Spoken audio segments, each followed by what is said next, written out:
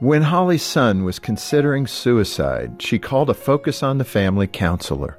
All those years I'd been listening to Focus, I was thinking about how they were like that practical guide for me. That was sound advice I could get from them. I didn't really know where else to turn. I'm Jim Daly. Together we can rescue hurting parents like Holly and give families hope. Donate today at focusonthefamily.ca/give.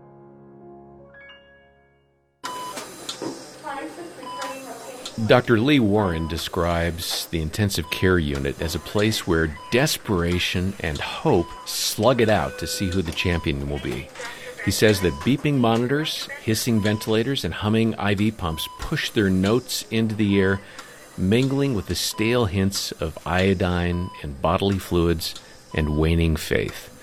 And today on Focus on the Family, you'll hear about Dr. Warren's own personal struggles with God through many trials. But he's got hope for you to endure through your trials. Your host is Focus President and author Jim Daly, and I'm John Fuller. John, what a beautiful quote of what Dr. Warren faces every day in treating his patients. Dr. Warren has operated on seriously wounded soldiers in Iraq and then continued his practice here, but certainly brain injuries from those accidents, others with deadly tumors, and he's also experienced trauma in his personal life as well, and we're going to cover his great new book, I've Seen the End of You. He's already faced more life and death situations than most of us will in a lifetime, but God has given him the strength to do it, but also the insights that I think all of us are going to glean about what this fragile life is all about. Yeah, this is a really, I think, deep conversation about the essence of life and death. And Dr. Warren is a brain surgeon, an Iraq war veteran, as you indicated, Jim. And as you said, he's written this book, I've Seen the End of You, a neurosurgeon's look at faith, doubt, and the things we think we know. And we'll encourage you to get a copy from us at focusonthefamily.ca or call 800, the letter A, and the word family.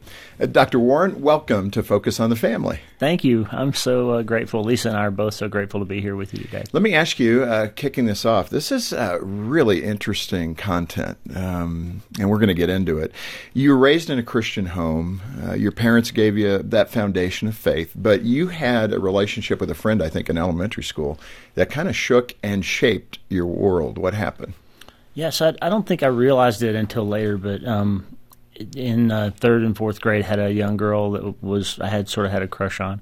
I called her Annie in the book. And you were in fourth grade? Third and fourth grade, yeah. Good for you. And so I actually had my first fist fight over her, which I won't tell you if I won or not, but it's my book. So get the book for more. But so she at the end of one school year, I just had this vivid memory of her driving off in the bus and waving goodbye, and my hopes were flying for seeing her next year. And then later that summer, my mom told me that she was sick and she might not be back at school.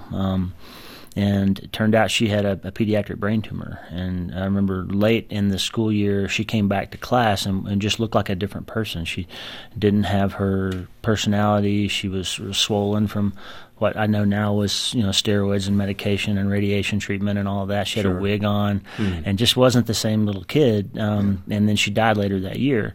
And, as I grew up and became a doctor and looked back on all that, it just dawned on me at some point that my interest in neurosurgery probably started around that time when a little kid can be taken away from you by something happening in their brain. Yeah. And I remember the talks I had with my mom and how afraid I was that, for the first time, somebody my age could be sick, and I didn't know that at that time. That somebody my age could die, and I remember how Mom always told me that faith would get me through those things and calm my fears, and so I think that was probably a foundational moment for me in becoming a physician and maybe even a neurosurgeon. Yeah, let's move to your service. Thank you, by the way, for serving in the military. Thank you. At the same time, you saw such trauma because you saw all of the back end of warfare. Those men and perhaps even some women who were injured from their service. And describe that for those of us who will never be in that environment.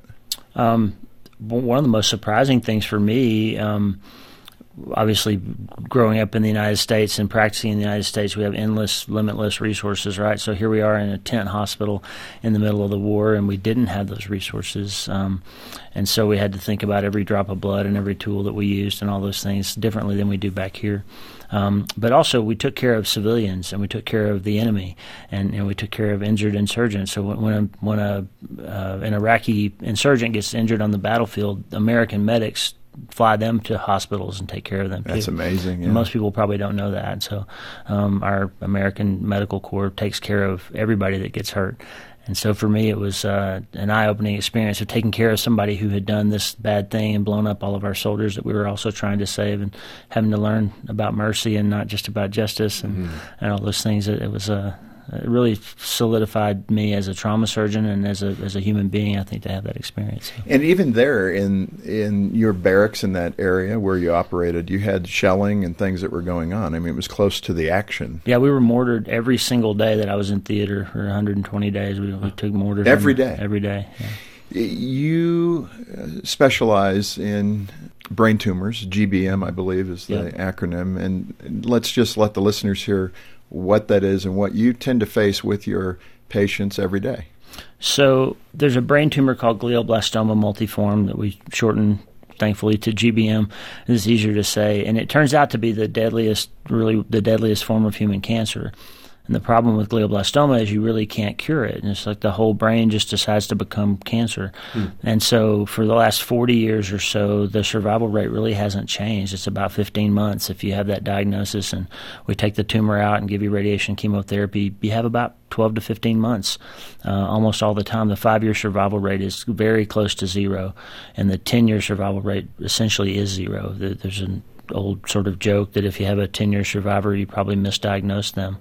And so I had this experience as a Christian who was also a scientist, where I would see a scan. Really, before I ever met you as a patient, I would look at your images and see that brain tumor, and I would say to myself, I've seen the end of you. I know what's going to happen to you. Say that again, because this was profound. I'll see the end of you. I just could see it in my mind like it was a movie playing out. I've seen the end. I know what's going to happen. I know what the biopsy is going to look like. I know the conversation we're about to have.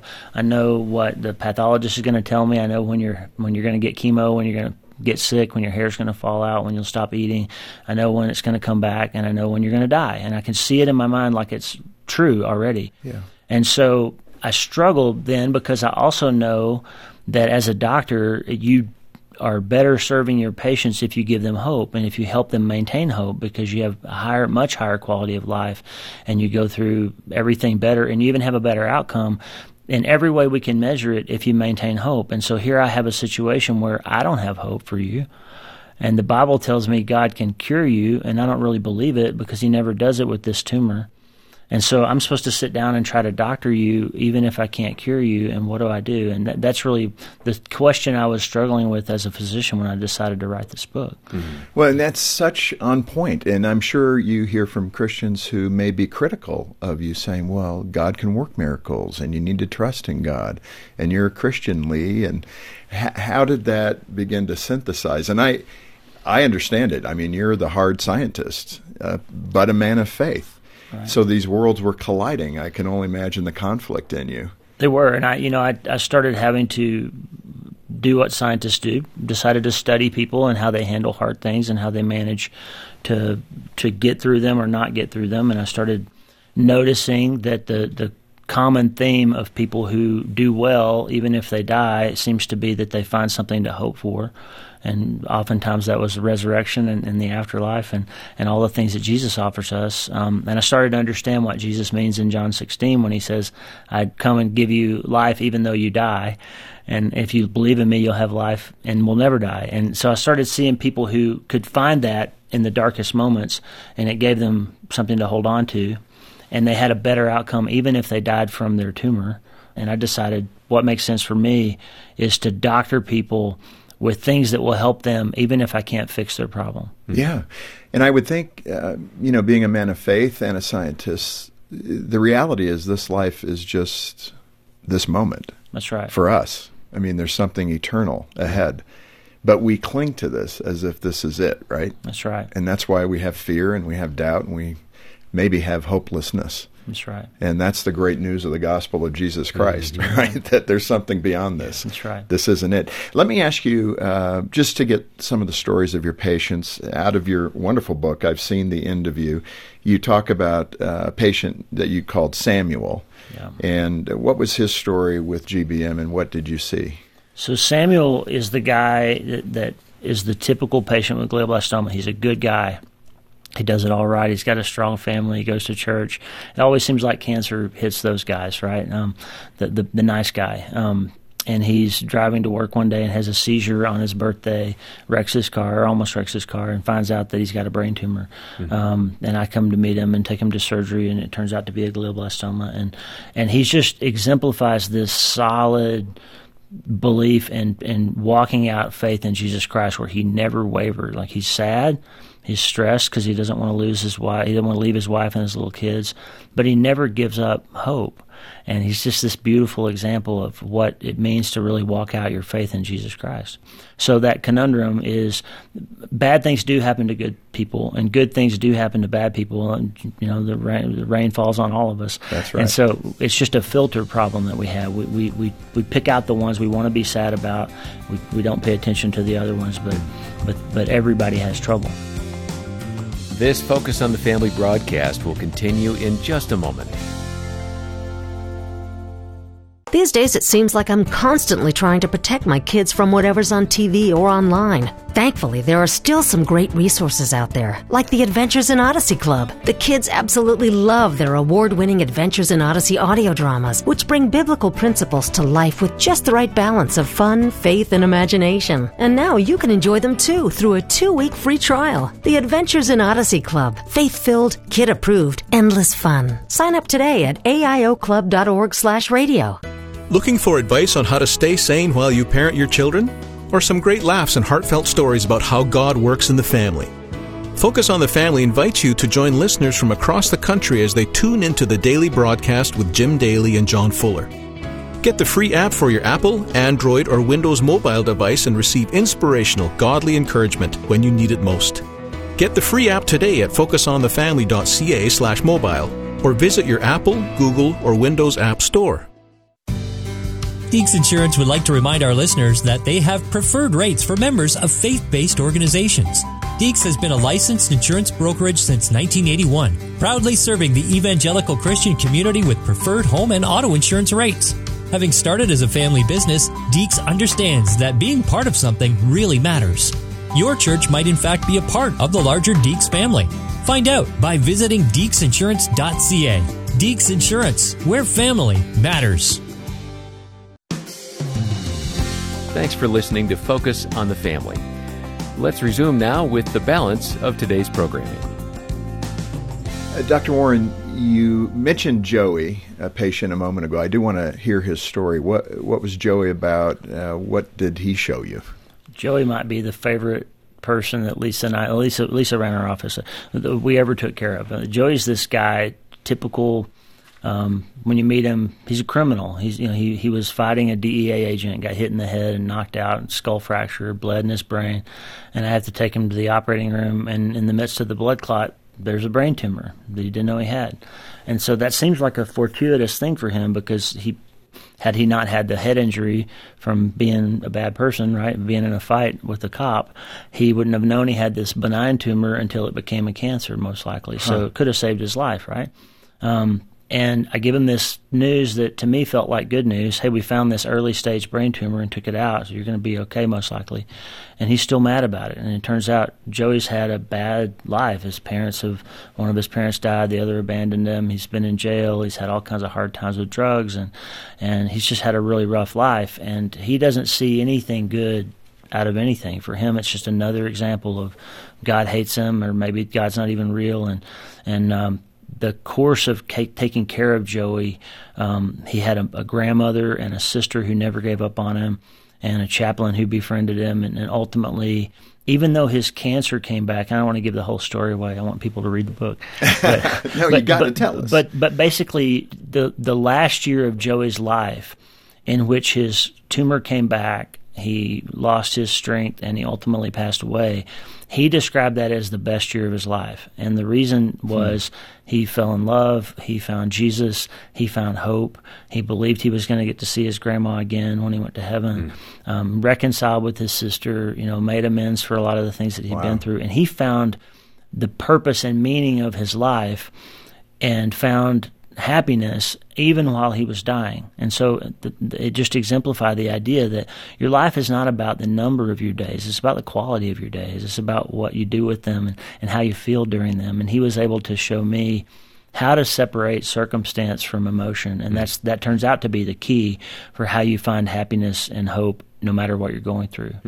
Let me ask you, in the book, you specifically talk about that dilemma. You've touched on it, but to be more specific, you would say you would see the end of your patient and know what lied ahead for them. And it kind of put a contradiction in how to pray for your patients. It did. Describe that. I can feel it, but help us. So I used to think that prayer was about telling God what you wanted, and he either said yes or no, and the more sort of the score of how many yeses and how many nos was a measure of how much he loved you, right? I sort of thought that, and I really learned it from Pastor John. Like, prayer is not about bending God's will to yours; it's bending your will to His. And so, as I evolved through learning how to take care of these people who were going to die, no matter what I did, I learned that helping them come to peace with it, helping them find a new way to look at the rest of the days that they had, a new way to make sure that their families were okay, that their marriages were okay, that their legacy with their kids were okay, was teaching them how to pray a prayer of asking God to fill them with hope, to fill them with a new way to see the things they were going through. And so I was learning how to doctor people when I couldn't save them. Yeah, that's good. I mean, then you don't have that sense of futility, I would think. That's right. That this it gives you power, right? And there is hope at the end of this. After Samuel died, one of your patients, there was a chaplain friend of yours who gave you some great spiritual insight and advice. I think all of us will benefit from that. What did that chaplain say to you?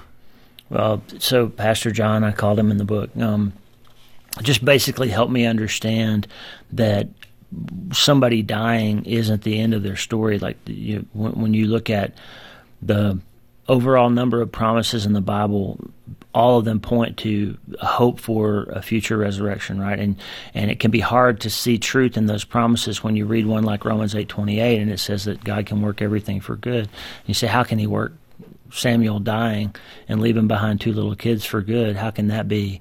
And he'll say something to me like, well, now for the rest of your life, you're going to doctor people better. You're going to help people see and find hope in the darkest moments of their lives in a better way. And that'll turn out to be good. That'll turn out to be a good part of Samuel's legacy down the road. And so the chaplain really just helped me to reorient my thinking away from loss means God doesn't care, death means God isn't paying attention or doesn't want to hear your prayers, and actually God's always doing the thing that's good for us in the end. And it's not about how long you live. Yeah. I've heard somebody say it this way: God is always in your corner. Yes, He is.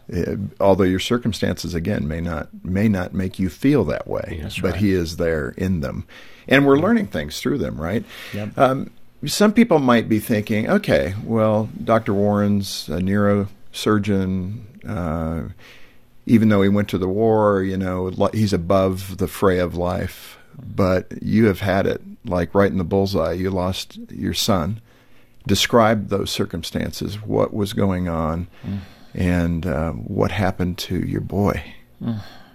So Mitchell was this beautiful kid, brilliant, witty, fun, loved Jesus. But like many teenagers, he had a couple rough years and got kind of confused about some things. And we were, as he went off to college, had a couple of years where we weren't as close as we had been, and he was trying to figure out his own way. And in July of 2013, he started calling more, and we were starting to feel a little bit more hopeful. And then our church does this our church in Alabama did this 21 days of prayer event every start of every school year, where you really focused in and prayed for the kids and prayed for your family and all those things. And on the morning of August 19th, my phone rang and Mitch called, and we had this long talk, the longest one we'd had in forever. And he said, "Dad, I want to come home. I want to get back in school." And I realized, where I need to be and what's going on. I had this great hope, and he said he loved me, and I said I loved him, and it was the last words we ever spoke to each other. And on the morning of August 20th, the prayer that morning was from the youth pastor at the church about praying for your kids and how God was going to give you victory in your child's lives. And so we were just filled with this immense hope. And later that day, he was stabbed to death.